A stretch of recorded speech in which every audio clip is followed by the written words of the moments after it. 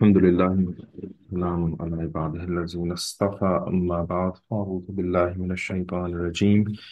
بسم الله الرحمن الرحيم والذين جاهدوا فينا لنهدينهم سبلنا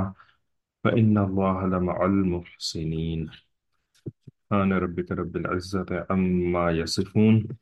وسلام على المرسلين والحمد لله رب العالمين اللهم صل على سيدنا محمد وعلى آل سيدنا محمد وبارك وسلم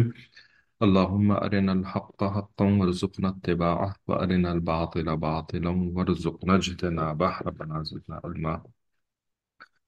تو اس کلاس میں ہم بہشتی زیور کی کتاب السلوک والاحسان سے پڑھ رہے ہیں اخلاق حمیدہ اور ان کا اصول اور ان کے حصول کے طریقے، یعنی کیسے ان کو حاصل کیا جائے. تو اس میں ہم تقریباً سارے اخلاق حمیدہ تو پڑھ چکے ہیں، اور پچھلی کلاس میں پچھلے ہفتے ہم نے جو ٹاپک سٹارٹ کیا تھا اس میں پڑھنا، وہ تھا کہ اپنے نفس اور دوسروں کے شر سے بچنے کا طریقہ. اپنے نفس کے شر سے اور دوسروں کے شر سے بچنے کا طریقہ. تو حضرت تھانوی رحمۃ اللہ علیہ جو کہ حکیم الامت ہیں، امت کے حکیم.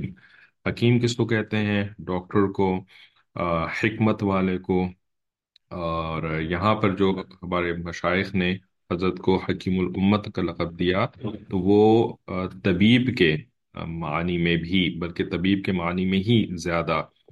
لیا جاتا ہے کہ حضرت تھانوی رحمۃ اللہ علیہ نے امت کے جو امراض تھے، جو جو برائیاں تھیں، جو خرابیاں پیدا ہو چکی تھیں امت کے اندر، تو ان کی تشخیص کری اور ان کی جو ہے وہ وجوہات بیان کریں، اور پھر ان سے نکلنے کا، ان کے علاج کا طریقہ بتایا. یہی تین کام ہوتے ہیں جو کہ ڈاکٹر صاحب نے، طبیب صاحب نے، حکیم صاحب نے کرنے ہوتے ہیں. کہ پہلے جو ہے وہ بیماری کو آئیڈینٹیفائی کرنا کہ ہاں بھی کیا بیماری ہے، کون سی بیماری ہے. ٹھیک ہے. اور پھر اس کے بعد اس بیماری کی وجوہات بیان کرنا، یعنی بتانا کہ ڈائگنوسس کرنا کہ یہ کیوں ہے، یہ بیماری اس کی کازز کیا ہے. اور پھر اس کے بعد اس بیماری سے نکلنے کا طریقہ بتانا، یعنی علاج بتانا. ٹھیک ہے. علاج بتانا یہ طبیب کا کام ہوتا ہے، اور پھر اس علاج کو یعنی اختیار کرنا اور اس علاج کے طریقے کے اوپر چلنا یہ مریض کا کام ہوتا ہے. ٹھیک ہے. ڈاکٹر جو ہے وہ پکڑ پکڑ کر کے مریض کے منہ کے اندر دوائی نہیں ٹھوس سکتا. زیادہ سے زیادہ اگر کوئی وہ اس قسم کا کام کرتا بھی ہے، وہ جراحی کا کام کرتا ہے، یعنی جس کو کہ آپریشن کرنا کہتے ہیں، سرجری کرنا کہتے ہیں. لیکن سرجری جو ہے وہ ہر مریض کی نہیں بھی کی جا سکتی ہے، اور سرجری ہر صورت میں بھی نہیں کی جا سکتی ہے. اس کے لیے بھی کوئی خاص ایسے مواقع ہوتے ہیں، ایسے مریض کی حالت ہوتی ہے کہ جس کے اندر سرجری پاسبل ہوتی ہے. آپ نے سنا ہوگا نا کہ جب مریض بہت زیادہ بوڑھے ہو جاتے ہیں، یا مریض کو جو ہے وہ بہت ساری دوسرے عارضے لگے ہوئے ہوتے ہیں، تو پھر ڈاکٹرز کہتے ہیں کہ بھئی ان کی سرجری نہیں کی جا سکتی. ان کی سرجری جو ہے نا یہ بہت رسکی ہے، کہیں یہ جو ہے نا وہ ریکور نہ کر سکیں اور موت کی منہ میں چلے جائیں. تو اس وجہ سے ان کی سرجری نہیں کی جا سکتی. ٹھیک ہے. تو سرجری ہر صورت میں نہیں کی جا سکتی. کیا مطلب کہنے کا؟ کہ ڈاکٹر جو ہے نا وہ علاج کو فورسفلی مریض کے اوپر ہر صورت میں نہیں کر سکتا. ٹھیک ہے. عام صورت علاج کی کیا ہے؟ عام طریقہ علاج کا کیا ہے؟ کہ مریض کو دوا بتا دی جائے، مریض کو پریکاشنز بتا دی جائیں. اب جو ہے نا وہ مریض نے خود ہی پریکاشنز کرنی ہے، اور خود ہی جو ہے وہ دوا کو استعمال کرنا ہے. ٹھیک ہے. یہی معاملہ جو ہے وہ روحانی بیماریوں کے علاج میں بھی چلتا ہے. یہ ہمارے مشائخ جو کہ روحانی اطباء ہوتے ہیں، وہ ہمیں تفصیلات بتا دیتے ہیں. اب ان کے اوپر عمل کرنا نہ کرنا یہ ہمارا اپنا فعل ہوتا ہے. ٹھیک ہے جی. تو اپنے نفس اور دوسروں کے شر سے بچنے کا طریقہ حضرت تھانوی رحمۃ اللہ علیہ نے بیان کیا تھا کہ اوپر جتنی بھی اچھی اور بری باتوں اور ثواب و عذاب کی چیزوں کا بیان آیا ہے، ان میں سے دو چیزیں خرابی پیدا کرتی ہیں. ان میں سے دو چیزیں کا مطلب یہ کہ یہ جو اخلاق ذمیمہ پیدا ہوتے ہیں نا، تو وہ دو چیزوں کی وجہ سے پیدا ہوتے ہیں. اور جو ان کا علاج ہم نے بتایا ہے کہ بھائی اخلاق حمیدہ اپنے اندر پیدا کرنا، تو اس پروسیس کے اندر بھی خرابی جو ہے نا وہ دو چیزوں کی وجہ سے پیدا ہوتی ہے، کہ سب کچھ جان لینے کے باوجود جو ہے وہ انسان اخلاق حمیدہ اپنے اندر پیدا نہیں کر پاتا۔ کیوں نہیں کر پاتا؟ دو وجوہات ہوتی ہیں اس کی، ٹھیک ہے۔ ایک وجہ تو اپنا نفس ہوتا ہے کہ وہ ہر وقت نہ طرح طرح کی باتیں سمجھاتا رہتا ہے، نیک کاموں میں بہانے نکالتا ہے اور برے کاموں میں اپنی ضرورتیں یاد دلاتا ہے کہ نیک کاموں میں لیکن نہیں، ابھی نہیں، ابھی کیا ضرورت ہے کرنے کی، اس کے بغیر بھی کام چل جائے گا، اور جو ہے وہ اتنا بھی یعنی ایکسٹریمسٹ ہونے کی ضرورت نہیں ہے، اتنا بھی جو ہے نا وہ سر پہ چڑھا لینے کی ان چیزوں کی ضرورت نہیں ہے، اس قسم کے بہانے بناتا ہے، ٹھیک ہے۔ اور دوسرا کیا کہ جو برے کام ہوتے ہیں تو ان کے لیے ہاں بھئی یہ تو ضرورت ہے، یہ تو مجبوری ہے، یہ تو کرنا پڑے گا، یہ تو اس کے بغیر تو گزارا نہیں ہے، یہ تو سبھی کرتے ہیں وغیرہ وغیرہ، اس طرح کے الفاظ اور جملے یاد دلاتا رہتا ہے۔ تو عذاب سے ڈراؤ، اگر اس کو کوئی مصلح، کوئی اس کا خیر خواہ انسان جو ہے وہ عذاب سے اللہ کے ڈراتا ہے، تو وہ جو نفس ہے نا وہ اللہ تعالیٰ کا غفور الرحیم ہونا یاد دلاتا ہے کہ نہیں نہیں کچھ نہیں ہوتا، کچھ نہیں ہوتا، اللہ تعالیٰ تو معاف کر دینے والے ہیں، وہ مجھے بھی معاف کر دیں گے۔ اور اوپر سے شیطان اس کو سہارا دیتا ہے، ٹھیک ہے، یعنی نفس کو جو جو سہارا دیتا ہے وہ شیطان سہارا دیتا ہے، یعنی اس کی پیٹھ ٹھوکتا ہے، اس کو سپورٹ کرتا ہے۔ یہ جو یہ جو ام، شیخ ہوتا ہے نا، شیخ، ٹھیک ہے، شیخ یعنی مصلح، اصلاح کرنے والا، سیدھا راستہ دکھانے والا، ہے نا، یہ جو شیخ ہوتا ہے اس کے مد مقابل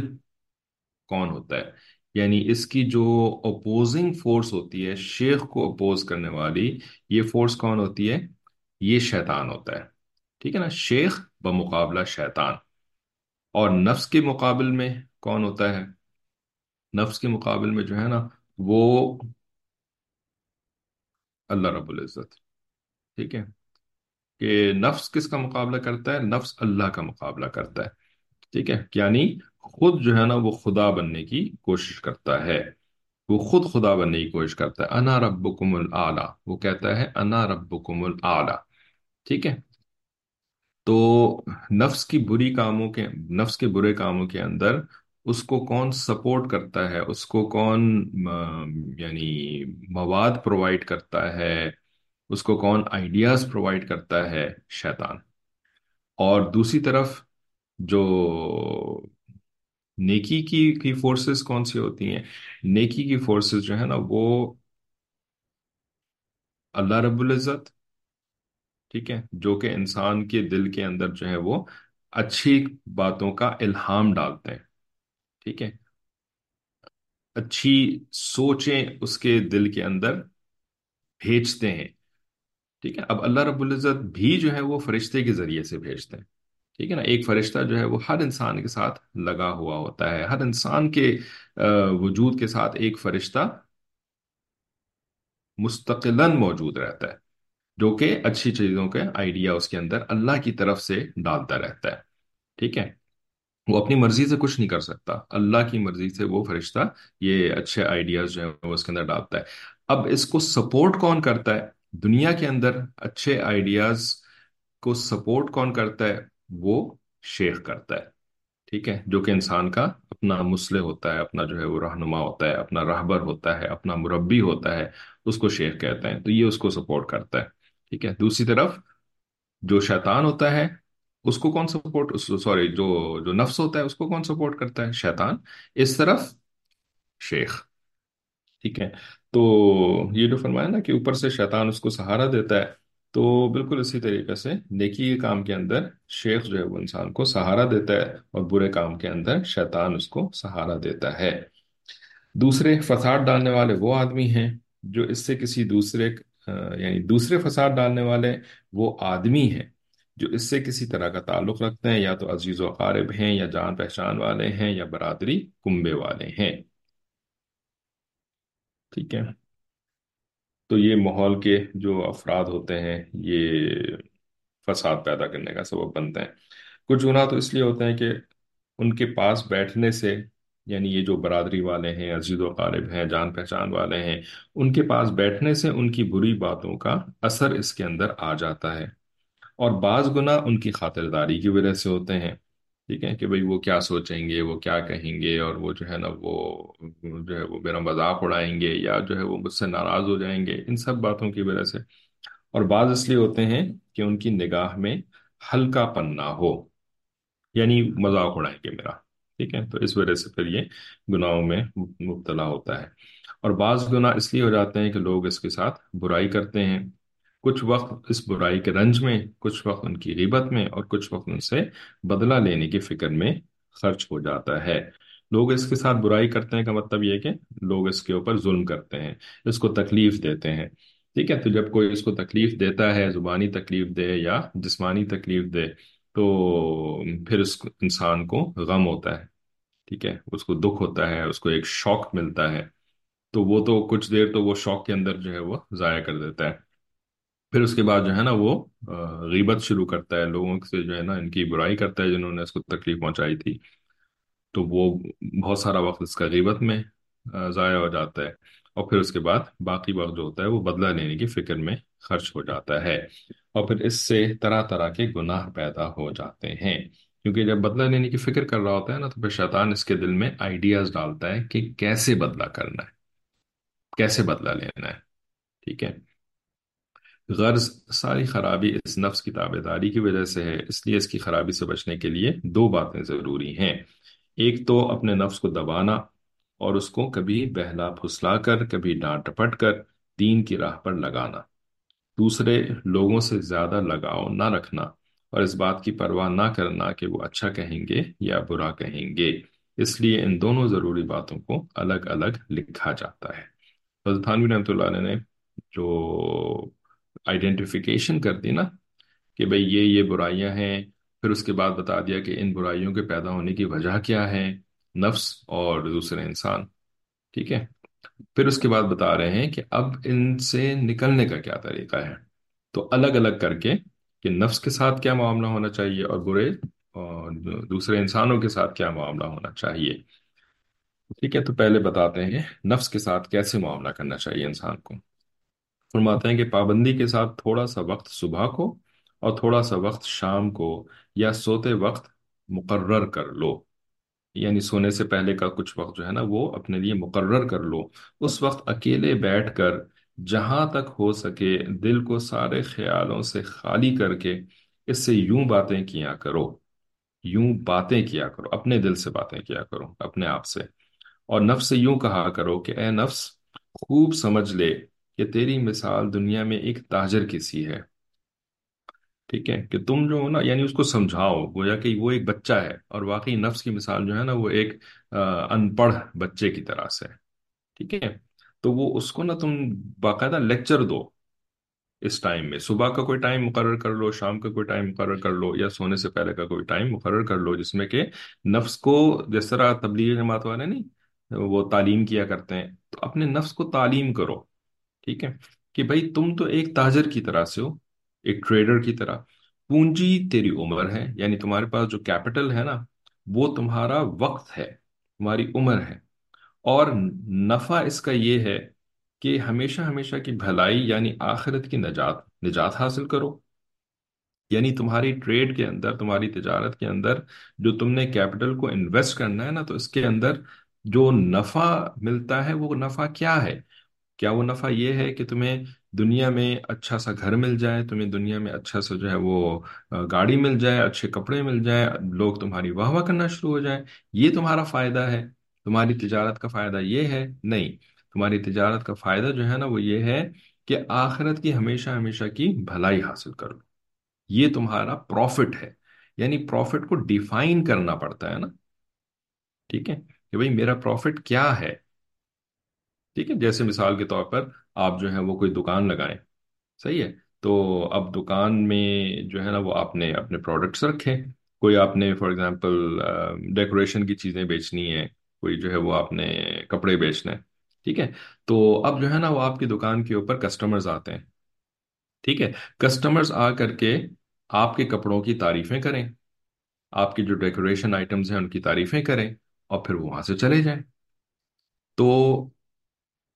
खरीदें कुछ नहीं। तो क्या ये आपका प्रॉफिट है?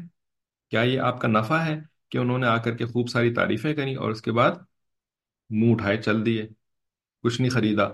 इसी तरह से कस्टमर्स आए चले जा रहे हैं, तारीफें करे चले जा रहे हैं और चले चले जा रहे हैं, खरीद कुछ भी नहीं रहा, कोई भी कुछ नहीं खरीद रहा। तो क्या आप इसको अपना प्रॉफिट कहेंगे? नहीं, इसको तो प्रॉफिट नहीं कहेंगे ना। हाँ भाई ठीक है, थोड़ी देर के लिए आपका दिल खुश हो गया, लेकिन हाथ तो कुछ भी नहीं आया ना। हाथ तो उस वक्त आएगा कि जब वो आपको पैसे दे करके आपके दुकान में से कुछ चीज ले करके जाएंगे, तब आपको प्रॉफिट मिलेगा। और ये प्रॉफिट जो है ना, फिर इससे आपको फायदा होगा। आप अपने घर में इस पैसे को लेके जाएंगी, आप जो है वो इससे फिर अपने कोई फायदे की चीजें खरीदेंगी, आपकी जरूरतें पूरी होंगी। राइट? खाली जो झूठे मुंह तारीफ कर देना तो आपका प्रॉफिट नहीं है। वो तो एक लम्हे की चीज है, खत्म हो गई फौरन से। यही मामला दुनिया की जिंदगी का भी है। ठीक है कि भाई दुनिया के अंदर जो हम छोटे छोटे से थोड़ी थोड़ी सी देर के आराम हासिल कर रहे हैं, तो इससे थोड़ी देर के लिए तो नफ्स खुश हो जाता है, लेकिन ये लास्टिंग प्लेजर तो नहीं है ना, ये तो थोड़ी देर में खत्म हो गया। तो प्रॉफिट तो ये है कि जो कि आपके पास लास्ट करे, आपके पास रहे, जिससे कि आप जो है वो अपनी हमेशा हमेशा की जिंदगी के अंदर फायदा हासिल कर सकें। ठीक है ना? तो भाई आप यानी अगर किसी छोटे बच्चे को उठा करके दुकान पे बिठा देंगी, ठीक है ना, जिसको के तारीफें जो है वो खुश कर देती हैं, तो आपको उस बच्चे को समझाना पड़ेगा ना कि देखो, कस्टमर्स आकर के अगर तुम्हारे प्रोडक्ट की तारीफ करके चले जाए ना, तो ये मत समझना कि तुम्हें प्रॉफिट हासिल हो गया है, तुम्हें नफा मिल गया है। इसमें खुश होकर के बैठे नहीं रह जाना, बल्कि you have to sell your items to get the real profit. तो बच्चों को समझाना पड़ता है ना। ठीक है? उसी तरीके से नफ्स भी जो है वो बच्चे की मानद है, उसको समझाना पड़ता है। ठीक है कि तुम्हारा असल प्रॉफिट ये नहीं है कि तुम्हें चार यानी पीएसएल है, जहन्नुम में जाए क्रिकेट और जहन्नुम में जाए पीएसएल। ठीक है कि तुम्हें जो है ना वो पीएसएल देख देख करके क्रिकेट, जो पाकिस्तानियों को पता है, पता नहीं इंडिया के अंदर कोई और किस्म की लीग होती है, आईएसएल होता होगा इंडिया के अंदर। तो क्रिकेट देख करके जो है ना वो तुम खुश होते रहो, ये तुम्हारा प्रॉफिट नहीं है। तुमने अपने वक्त को जो क्रिकेट क्रिकेट के अंदर लगाए हैं ना, ये थोड़ी सी देर की तुम्हें जो है वो नफसानी खुशी मिल रही है, ये खुशी नहीं है। इस वक्त को तो तुमने नेकी के काम के अंदर लगाना था, बुराई से बचाने के अंदर लगाना था। ठीक है? तो समझाना पड़ता है भाई। जिस तरह आज पूरी की पूरी कौम जो है वो इंडिया और पाकिस्तान की छोटे से बच्चे से भी ज्यादा बदतर हो गई है, छोटे बच्चे से भी ज्यादा अक्लें जो है ना वो बदतर हो गई हैं इन इंडिया और पाकिस्तान के मुसलमानों की, जो कि क्रिकेट के ऊपर जो है वो अपनी जिंदगी की पूंजी जाया कर रहे हैं। तो इनको समझाना पड़ेगा कि नहीं समझाना पड़ेगा? क्या ख्याल है आपका? हम्म? वो तो केएफसी को स्पॉन्सर कर दिया, तो इस वजह से जो है वो कुछ लोग जो है ना वो इसके खिलाफ हो गए हैं। लेकिन इससे ज्यादा नहीं, खुद लिखते हैं कि नहीं, हम आपको पता है कि हम क्रिकेट के कितने दीवाने हैं, लेकिन आपने फलस्तीनी भाइयों की फिक्र करी बिल्कुल भी नहीं करी, और केएफसी को जो है वो अपना स्पॉन्सर बना लिया। यानी क्रिकेट का दीवाना होना जो है ना, ये इनके रग रेशे से नहीं निकल रहा। ये इनको समझ में नहीं आ रहा कि क्रिकेट की दीवानगी जो है ना ये तुम्हारी जिंदगी बर्बाद कर रही है। असल मसला जो है ना वो एक पीएसएल का मसला नहीं है। असल मसला ये है कि तुमने इंतहाई बेफायदा किस्म की चीज को, और ब्रिटिश ब्रांडेड, आज क्यों बायकॉट कर रहे हैं इन सारी चीजों का? है कि उनका ताल्लुक जो है वो अमेरिका से है, उनका ताल्लुक इसराइल के साथ है। अल्लाह के बंदे, तुम्हें इतना नहीं पता कि इसराइल को बनाया किसने है? ये नहीं पता? पता है सब कुछ, अब तो ये सब कुछ खुल के सामने आ चुका है कि इसराइल को बनाया किसने है। बरतानिया ने तो इसराइल को बनाया है। राइट? बरतानिया, British, they are the founders of Israel. और तुम बरतानिया का जो बिल्कुल प्योर ब्रांडेड बरतानवी एलीट का जो बकवास गेम है, जिसके अंदर जो है वो खड़े रहते हैं और जो है वो खाली लोगों को बेवकूफ बना कर जो है वो पैसे कमाने का, उसके अंदर कौन सी वर्जिश होती है, कौन सा उसके अंदर जो है वो फायदेमंद खेल है?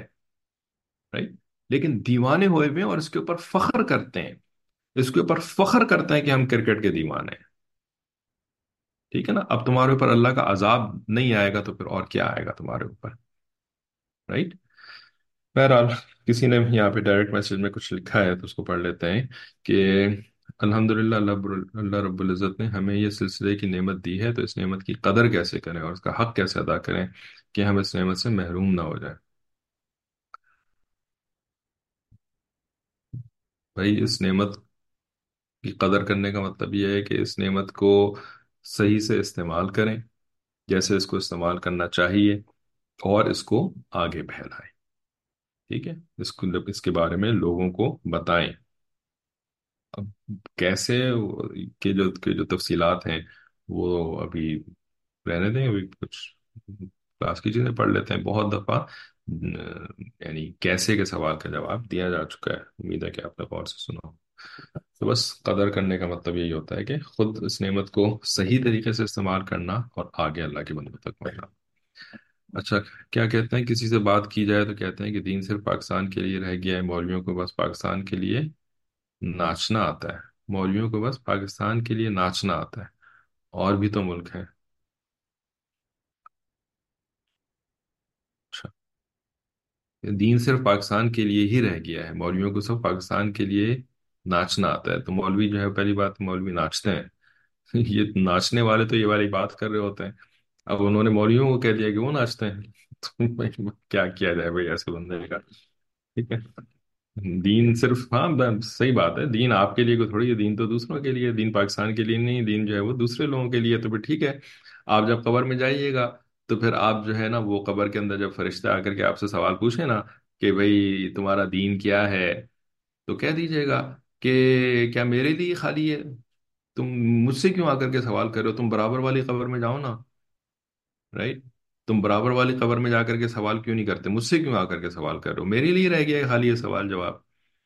بھائی ایسے شخص کو تو اس کے علاوہ اور کیا جواب دیا جا سکتا ہے، رائٹ؟ تو ایسے لوگوں سے جب بحث کریں گی، یا ایسے لوگوں سے جو ہے وہ فضول میں اس طرح سے بات کریں گی جو کہ طریقہ نہیں ہے بات کرنے کا، تو انہوں نے ایسے ہی جواب دینا ہے، اور اس جواب کا جواب جو ہے وہ صرف یہی ہو سکتا ہے کہ بھائی قبر میں جا کر کے آپ دوسروں کو، آپ فرشتوں کو کہہ دیے گا، وہ کہیں گے ہم تو مانتے ہی نہیں ہیں کہ فرشتے آئیں گے، تو پھر اب آپ کیا جواب دیں گے؟ ٹھیک ہے، رہنے دینا اس طرح کی فضول باتوں میں وقت ضائع نہیں کیا کریں، کرنے کا کام ہے وہ تو کرتے ہی نہیں ہے، فضول کاموں کی طرف جو ہے نا وہ ہم وقت ضائع کرتے ہیں۔ بہرحال، تو نفس کو سمجھانا کہ پونجی تیری عمر ہے، اور نفع اس کا یہ ہے کہ ہمیشہ ہمیشہ کی بھلائی یعنی آخرت کی نجات حاصل کرے۔ اگر یہ دولت حاصل کر لی تو تجارت میں نفع ہوا، اور اگر اس عمر کو یوں ہی کھو دیا اور بھلائی اور نجات حاصل نہ کی تو اس تجارت میں بڑا نقصان اٹھایا کہ پونجی بھی گئی اور نفع بھی نصیب نہ ہوا۔ ٹھیک ہے، یعنی وقت تو آپ کا گزر رہا ہے نا، آپ نے جو ہے وہ دن کے چند گھنٹے یا پورا دن جو کرکٹ کا میچ دیکھنے میں لگایا، تو اب یہ دن واپس تو نہیں آئے گا، ٹھیک ہے نا، یہ وقت تو آپ کا ختم ہو گیا، یہ تو ایسا ہی ہے کہ جیسے آپ نے جو ہے نا وہ اپنا جو کیپٹل تھا وہ ضائع کر دیا، بہا دیا، ہے نا؟ زندگی کے کیپٹل کی بہترین مثال جو ہے نا وہ برف ہے، برف، ٹھیک ہے، جو برف آپ نے فریزر سے نکالی ہوئی ہو، فریزر کے اندر تو برف جو ہے وہ پگھلتی نہیں ہے، رائٹ؟ لیکن برف کو جب آپ فریزر سے نکال دیتے ہیں تو اب تو اس نے پگھلنا ہے، اب اگر اس برف سے آپ نے ٹھنڈک حاصل کر لی تو آپ نے فائدہ حاصل کر لیا، اور اگر آپ نے ٹھنڈک حاصل نہیں کری تو ایسا تو نہیں ہوگا کہ برف جو ہے وہ انتظار کرے گی تو کوئی بات نہیں بیٹا، آج تم نے ٹھنڈک حاصل نہیں کری تو تم کل ٹھنڈک حاصل کر لینا، میں کل بھی یہیں پہ رہوں گی، کہیں نہیں جاؤں گی۔ برف ایسی تو نہیں ہے، وہ تو تھوڑی سی دیر کے اندر پگھل کر کے پانی بن جائے گی اور اس کی ٹھنڈک ختم ہو جائے گی، ٹھیک ہے نا؟ یہی معاملہ جو ہے وہ ہماری زندگی کا بھی ہے، جس کو یہ بات سمجھ میں آ گئی تو اس نے اپنی زندگی کو قیمتی بنانے کی فکر شروع کر دی، اور جس کو یہ بات سمجھ میں نہیں آئی تو اب اس سے بحث کر کے جو ہے نا وہ آپ اس کو یہ بات نہیں سمجھا سکتے، ٹھیک ہے؟ تو فرمایا کہ یہ پونجی ایسی قیمتی ہے کہ اس کی ایک ایک گھڑی بلکہ ایک ایک سانس بے انتہا قیمت رکھتی ہے، اور کوئی خزانہ کتنا ہی بڑا ہو اس کی برابری نہیں کر سکتا۔ ایک تو اس لیے کہ خزانہ اگر جاتا رہے تو کوشش اور محنت سے اس کی جگہ دوسرا خزانہ حاصل کیا جا سکتا ہے، ٹھیک ہے؟ یعنی آپ نے گولڈ کوائنز خرید کے رکھ لیے، گولڈ بسکٹس خرید کے رکھ لیے، تو اگر آپ کے گولڈ بسکٹ جو ہیں وہ کسی نے چرا لیے، کسی نے چھین لیے، تو آپ جو ہے وہ گولڈ بسکٹ دوبارہ بھی خرید سکتے ہیں، ٹھیک ہے نا؟ تو اور ان گولڈ بسکٹس کے ذریعے سے جو ہے وہ آپ اپنی آنکھوں کو ٹھنڈا کر سکتے ہیں، اگر آپ کی آنکھیں گولڈ سے ٹھنڈی ہوتی ہیں تو، ٹھیک ہے۔ لیکن وقت کا جو ہے نا وہ تو معاملہ یہ ہے کہ جو آج کی ڈیٹ ہے نا، دیکھیں نا کیلنڈر، اگر آپ کے سامنے لیپ ٹاپ ہے یا فون ہے تو اس کے اوپر تاریخ دیکھ لیں، اس کے اوپر ٹائم بھی دیکھ لیں، ٹھیک ہے نا؟ یہ اگلے لمحے یہ ٹائم بھی چلا جائے گا، یہ واپس نہیں آئے گا، اور کل کی تاریخ میں جو ہے نا یہ تاریخ واپس نہیں آئے گی۔ ذرا سا سوچ تو لیں نا، آپ میں جتنے لوگ ماشاءاللہ 62 لوگ موجود ہیں اس کلاس کے اندر، ٹھیک ہے نا؟ کیا عمر ہے آپ کی؟ ٹھیک ہے، کتنی عمر جو ہے وہ یعنی کتنوں کی ہوگی؟ کوئی 40 سال کسی کی عمر ہوگی، کسی کی جو ہے وہ 30s میں ہوگی، کسی کی جو ہے وہ 50s میں ہوگی۔ تھوڑا سا سوچیں تو صحیح کہ یہ آپ تھوڑے دن پہلے جو تھی وہ 50 سال کی نہیں تھی، رائٹ؟ اب جو ہے وہ 50 کو کراس کر چکی ہیں۔ 50 کو کراس کرنے کا مطلب پتہ ہے کہ جو ایوریج ایج ہے نا اس وقت انسانوں کی دنیا کے اندر وہ 60 ایئرز ہوتی ہے، 60 ایئرس۔ نبی علیہ السلام کی 63 سال عمر تھی، 63 ایئرس، وہ ایوریج عمر ہے انسان کی، ایوریج عمر 63 ایئرس۔ لیکن وہ جو 63 ایئرس تھی نا، وہ سولر کیلنڈر کے مطابق نہیں تھی، وہ لونر کیلنڈر کے مطابق تھی، چاند کے کیلنڈر کے مطابق، ٹھیک ہے نا؟ اس زمانے میں عرب جو ہے نا وہ لونر کیلنڈر استعمال کرتے تھے، سولر کیلنڈر استعمال نہیں کرتے تھے، یعنی چاند سے تاریخیں۔ تو چاند کے حساب سے تو 63 ایئرز جو ہیں وہ تو سولر کیلنڈر کے پتہ نہیں 70 ایئرس کے قریب بنے، یا لگ بھگ، ٹھیک ہے؟ تو نہیں، بلکہ اس کے اور بھی کم بنے نا، ٹھیک ہے، کیونکہ چاند سے جو ہے وہ تو چھوٹا چھوٹا ایئر ہوتا ہے۔ تو ہماری عمر تو بس ختم ہونے والی ہے، جو 40 سے آگے کراس کر گیا تو وہ تو ڈاؤن ورڈ سلوپ میں جا رہا ہے نا؟ اگر آپ ایوریج عمر کنسیڈر کرتے بھی ہیں، ورنہ تو عمر کے اندر ایوریج کی تو کوئی کانسیپٹ ہی کوئی نہیں، کیونکہ مرنے کا تو کوئی ٹائم نہیں ہوتا، کوئی 4 منٹ میں مر جاتا ہے، کوئی 4 گھنٹے میں مر جاتا ہے، کوئی 4 دن میں مر جاتا ہے، کوئی جو ہے وہ 4 سال میں مر جاتا ہے، کوئی 40 سال میں مر جاتا ہے۔ تو یہ تو بس ایک خواہ مخواہ کی ہم نے اسٹیٹسٹکس بنائی ہوئی ہیں کہ جی 40 سال جو ہے وہ ایک ایوریج ایج ہو جاتی ہے، ورنہ ہر انسان کا موت کا جو ہے نا وہ معاملہ بالکل ہی جدا ہے باقی تمام کی تمام انسانیت سے، ٹھیک ہے؟ ایسا کوئی تھوڑی ہے کہ سارے انسان جو ہے وہ 60 میں مر رہے ہیں تو اب یہ بھی صاحب جو ہے نا وہ 60 کے قریب ہی جا کر کے مریں گے، نہیں، ایک جھٹکا، بس ایک جھٹکا چاہیے ہمیں دنیا سے آگے اگلی دنیا میں چلے جانے کے لیے۔ تو یعنی ذرا سا آپ تصور کریں نا تو یعنی اچھا خاصا جو ہے نا وہ آپ کے اوپر ہیبت طاری ہو سکتی ہے، اچھی خاصی ہیبت طاری ہو سکتی ہے، ٹھیک ہے؟ کہ کتنا قریب موت کے پہنچ رہے ہیں، right؟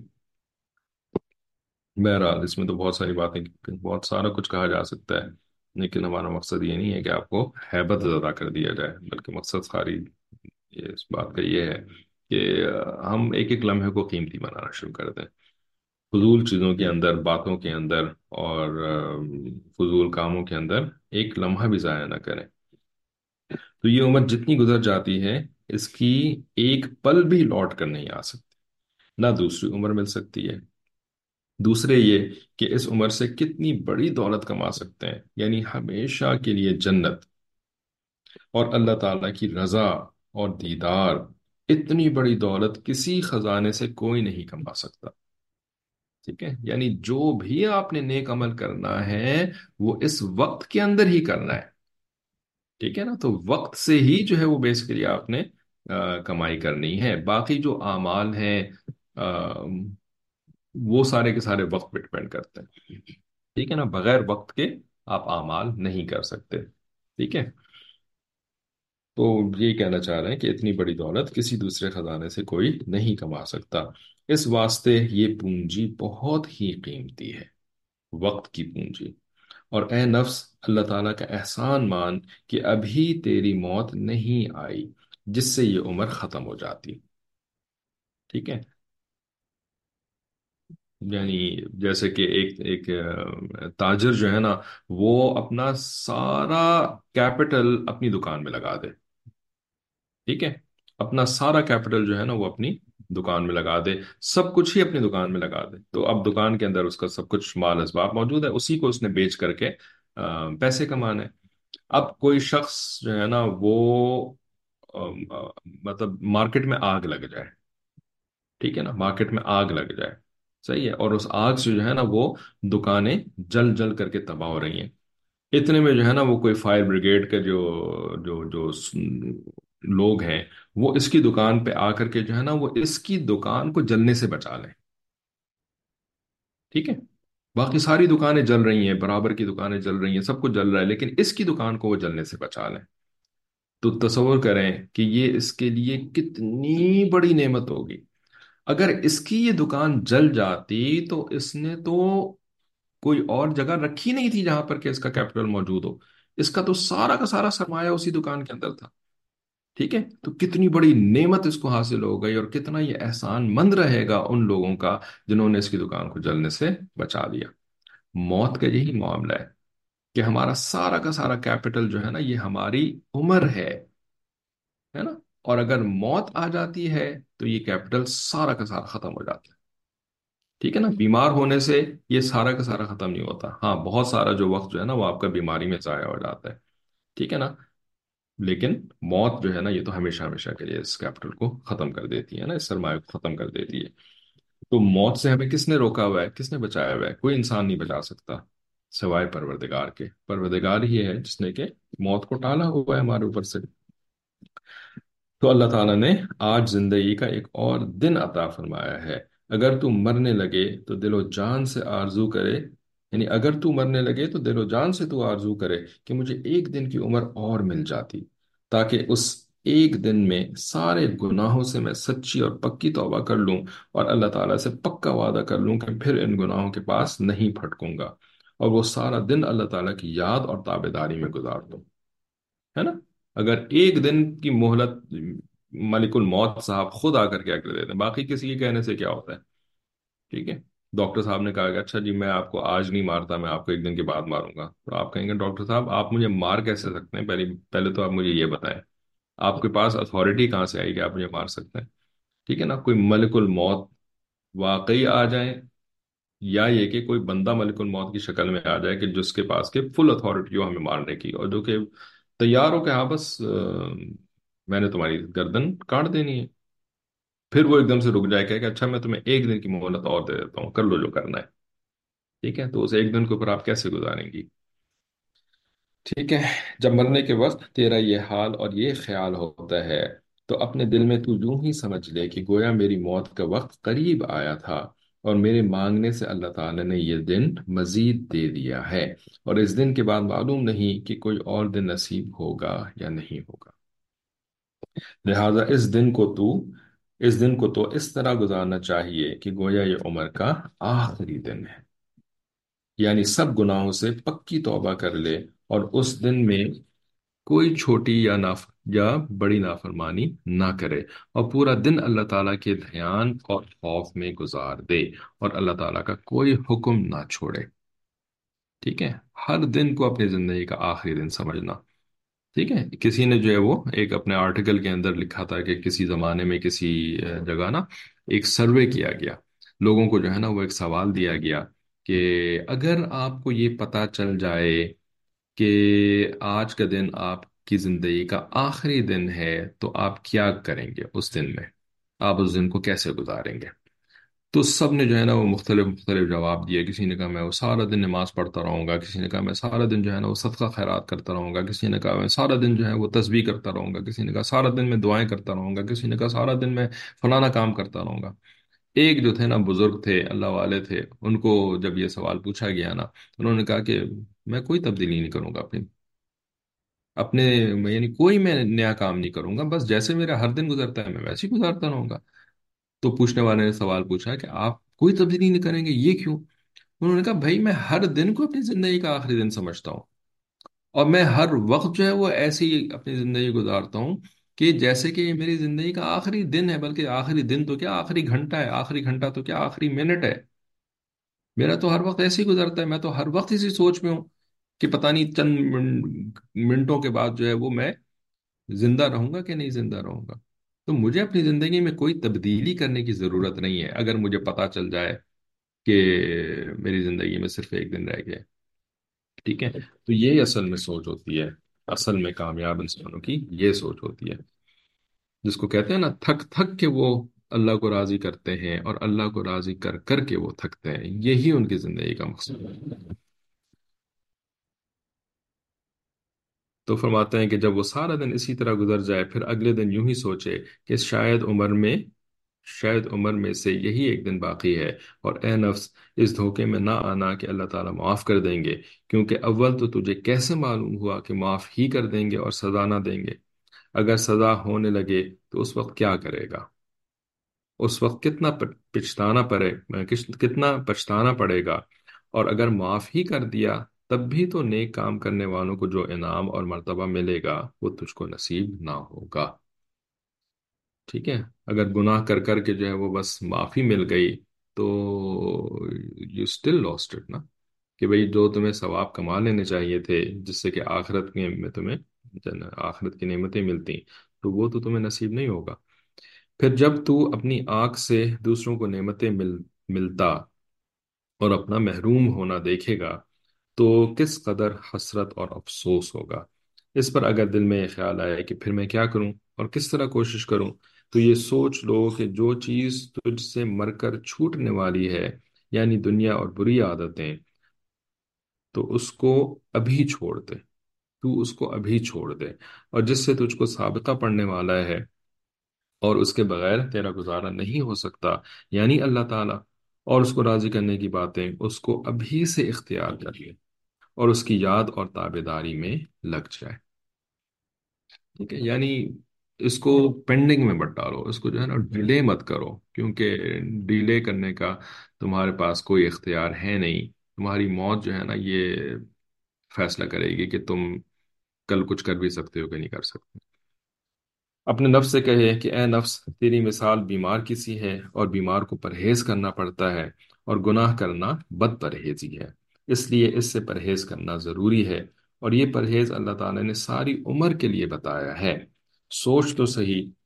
کہ اگر دنیا کا کوئی ادنا سا حکیم کسی سخت بیماری میں تجھے یہ بتا دے کہ فلاں مزیدار چیز کھانے سے بیماری بہت بڑھ جائے گی اور تو سخت تکلیف میں مبتلا ہو جائے گا، اور فلاں کڑوی اور بدمزہ دوا روز روز مرہ کھاتے رہو گے تو صحت مند رہو گے اور تکلیف کم ہو جائے گی، تو یقینی بات ہے کہ اس حکیم کے کہنے سے کیسی ہی مزیدار چیز ہو اس کو ساری عمر کے لیے چھوڑ دے گا، اور دوا کیسی ہی بدمزہ اور ناگوار ہو آنکھ بند کر کے روزانہ اس کو نگل جایا کرے گا۔ مانا کہ گناہ اگرچہ بظاہر بڑے مزیدار ہیں اور نیک کام نفس کو ناگوار ہیں، لیکن جب اللہ تعالیٰ نے ان مزیدار چیزوں کو نقصان دہ بنایا ہے اور ان ناگوار کاموں کو فائدہ مند بنایا ہے، پھر نقصان اور فائدہ بھی ہمیشہ ہمیشہ کا ہے، جس کا نام دوزخ اور جنت ہے۔ تو اے نفس، تعجب اور افسوس کی بات ہے کہ جان کی محبت میں ادنا حکیم کے کہنے کا تو یقین کر لے اور اس کا پابند ہو جائے، اور اپنے ایمان کی محبت میں اللہ تعالیٰ کے کہنے پر دل کو نہ جمائے اور گناہوں کو چھوڑنے کی ہمت نہ کرے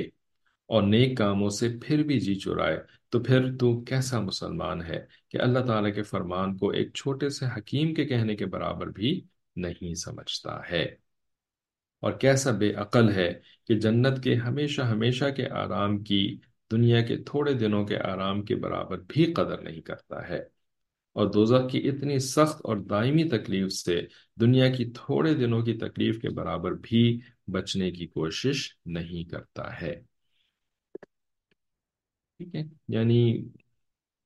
کتنے تعجب اور افسوس کی بات ہے۔ صحیح ہے؟ چند سالوں پہلے آسٹریلیا میں ایک نوجوان رہتے تھے، ان کا نام تھا علی بنات، کچھ لوگوں نے شاید ان کے بارے میں سنا ہو یا پڑھا ہو۔ تو وہ جو بندہ تھا نا وہ بہت ہی کم عمر کا تھا، آئی گیس 20s یا ارلی 30s اس کی عمر ہوگی، لیکن اللہ تعالیٰ نے اس کو اتنی دولت دی تھی، اتنی دولت دی تھی کہ وہ جو ہے نا آسٹریلیا میں یعنی ایک بہت ہی زیادہ کمفرٹیبل زندگی گزار رہا تھا، ایون نان مسلمس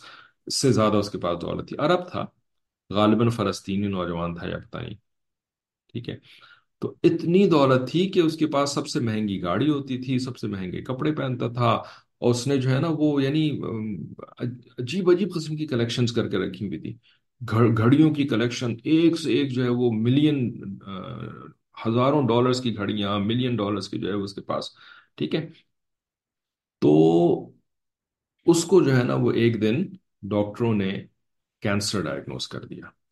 اور اس کو بتا دیا کہ اب تمہارے پاس صرف 4 مہینے رہ گئے ہیں، 4 مہینے میں تم اس سے زیادہ نہیں چل سکتے، ٹھیک ہے؟ تو اس بندے نے جو اس کو جو ہے نا اس وقت عقل آ گئی کہ اب میرے پاس 4 مہینے رہ گئے، اس نے اپنی زندگی کو بالکل فلپ کر لیا، اور ان یعنی آخری دنوں کے اندر جو ہے نا وہ اس نے اپنی دولت کو یعنی اللہ کی رضا کی خاطر نہ جانے کہاں کہاں غریب ملکوں میں جاتا تھا، اور وہاں پہ جا کر کے اس نے یعنی چیریٹی کے کام کرنے شروع کیے، گناہوں سے توبہ کری، اور جو ہے وہ نیک لوگوں کے ساتھ اس نے دوستی بنائی، ان کے ساتھ جو ہے وہ اٹھنا بیٹھنا شروع کر دیا، ٹھیک ہے؟ تو اس کا پھر ایک انٹرویو میں نے دیکھا تھا، تو وہ روتے ہوئے کہہ رہا تھا کہ یعنی it took a man in a suit to tell me that I will die, right? It took a man in a suit to tell me that I will die. کیا مطلب؟ کہ اللہ رب العزت اپنے نبی کے ذریعے سے مجھے ہمیشہ سے بتا رہے تھے، رائٹ؟ اللہ تعالیٰ کا قرآن مجھے ہمیشہ بتاتا رہا کہ تم نے مر جانا ہے، تم نے مر جانا ہے، لیکن میں نے اس کی بات کو توجہ سے نہیں سنا۔ لیکن ایک ہاسپٹل کا ڈاکٹر جو کہ کافر تھا اور سوٹ بوٹ پہنا ہوا تھا، جس کو کہ وہ عرب نوجوان یعنی سنت سے زیادہ اہمیت نہیں دیتا تھا اپنی زندگی میں، لیکن عمل نہیں کرتا تھا کچھ بھی اس کے مطابق، تو کہتا ہے کہ اس قسم کے ایک کافر انسان جب مجھے بتایا نا کہ تم نے مر جانا ہے، تب میں نے کتنا سنجیدگی سے اس بات کو لیا، اور میں نے اپنی زندگی کی پوری ترتیب بدل دی۔ لیکن اللہ کا قرآن مجھے بتا رہا تھا، نیک لوگ مجھے بتاتے رہے، میں نے ان کی بات نہیں مان کر کے دی، تو اب اس کو افسوس ہو رہا تھا، رائٹ؟ تو یہی تو ہماری بھی حقیقت ہے کہ ڈاکٹر صاحب کی بات اب دیکھ لیں، اب ایک گھرانے کے اندر جو ہے نا وہ ایک ڈاکٹر صاحب آ جائیں، ٹھیک ہے؟ آپ کی فیملی میں کوئی ڈاکٹر ہوں گے، ہو سکتا ہے آپ خود ہی کوئی ڈاکٹر ہوں، ٹھیک ہے نا؟ تو اگر آپ خود ڈاکٹر ہیں تو آپ کو اندازہ ہوگا نا کہ فیملی والے آپ کی کتنی قدر کرتے ہیں، کتنی آپ کی بات کو اہمیت دیتے ہیں، کتنا آپ سے پوچھ پوچھ کر کے کام کیا کرتے ہیں، ٹھیک ہے؟ یا جو ہے وہ اگر کوئی فیملی کے کی ڈاکٹر صاحبہ ہیں یا ڈاکٹر صاحب ہیں، کتنی اس کی ویلیو ہوتی ہے خاندان کے اندر، ٹھیک ہے؟ لیکن ایک جو ہے وہ دین کا مصلح کسی خاندان کے اندر آ جائے، رائٹ؟ لوگوں کو جو ہے وہ گناہ، اور وہ ڈاکٹر صاحب تو پھر جو ہے وہ یعنی لوگوں کے پیچھے پڑنے کی وجہ سے ان کو جواب دیتے ہیں، وہ خود تو نہیں لوگوں کو جو ہے وہ سمجھا رہے ہوتے ہیں کہ بھئی آپ جو ہے وہ اس طرح بد پرہیزی نہ کریں، آپ کی صحت خراب ہو جائے گی، آپ اس طرح سے جو کر رہی ہیں اس طرح سے نہ کریں، آپ جو ہے وہ بیماری میں مبتلا ہو جائیں گی۔ ڈاکٹر صاحب تو لفٹ بھی نہیں کرا رہے ہوتے، ان کو تو اپنے کلینک سے جو ہے وہ فرصت نہیں ہوتی، رائٹ؟